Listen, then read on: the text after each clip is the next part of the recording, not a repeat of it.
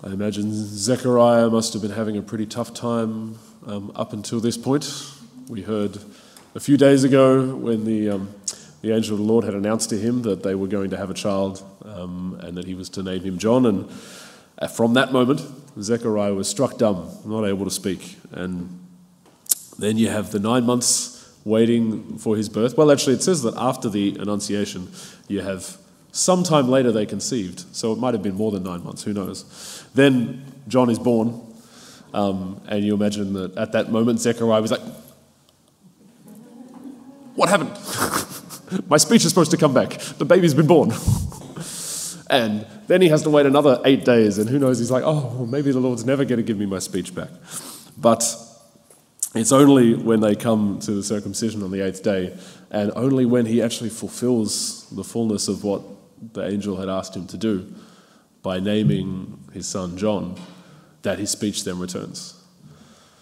Because it's funny how the Lord so values our obedience and our remembrance of what he calls us to, that it's when we're able to step out and follow what he does that he brings us freedom, that he brings us a great joy. And we see Zechariah also rejoicing at this moment as well. Not just that his voice came back, but rejoicing in what God had done in his life, in their life.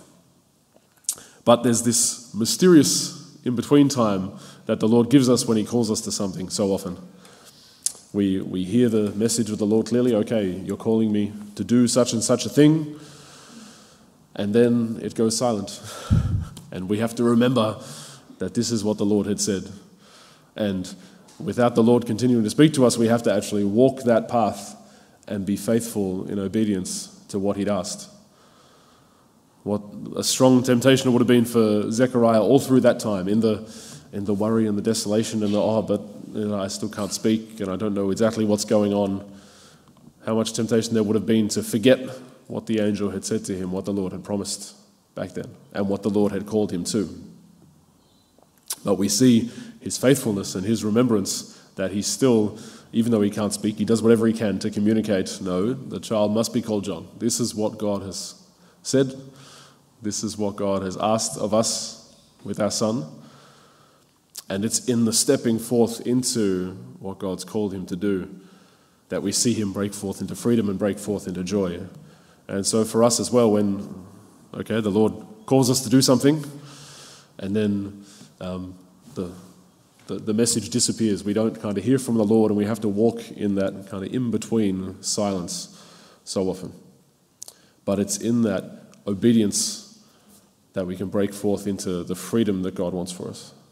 And there's a deeper intimacy with the Lord, a deeper joy that we share when we can see that we've really cooperated with what he wanted to do in our lives. We've really been able to journey with him, which we see coming forth in Zechariah. But there's always, for us when this happens, that temptation to forget in the meantime. That temptation to give in to the silence and go, oh no, the Lord's forgotten about me or abandoned me, so I'll forget about what he called me to. There's the temptation to go, oh, maybe nothing's gonna work out, so I'll just forget about it and go my own way and try and sort things out however I like. But it's essential that we remember when the Lord has spoken to us. We remember the promises that he made, and we remember the call that he's given us, so that we can walk faithfully in his ways, because he so desires this response of our hearts. And it's because he wants us to respond freely that he gives us this silence where we can truly decide for ourselves, instead of with him going, go on, do this thing, this is the thing I want you to do, this is the thing I want you to do. He gives us that space to respond freely, and then it's actually truly a gift from ourselves, a gift of freedom. So however it is the Lord is calling you to act at this time in your life or in the particular situation you're in, if he's spoken and revealed his hand, I just encourage you to continue to bring back to your mind what the promise was, what the call was, so that even though the Lord might not be showing up or not be saying much at the moment, that you can remember and be faithful to what he's called you to, so that you can enter into that joy and rejoice as Zechariah did, and know that deep intimacy of cooperating with the Lord and walking with him.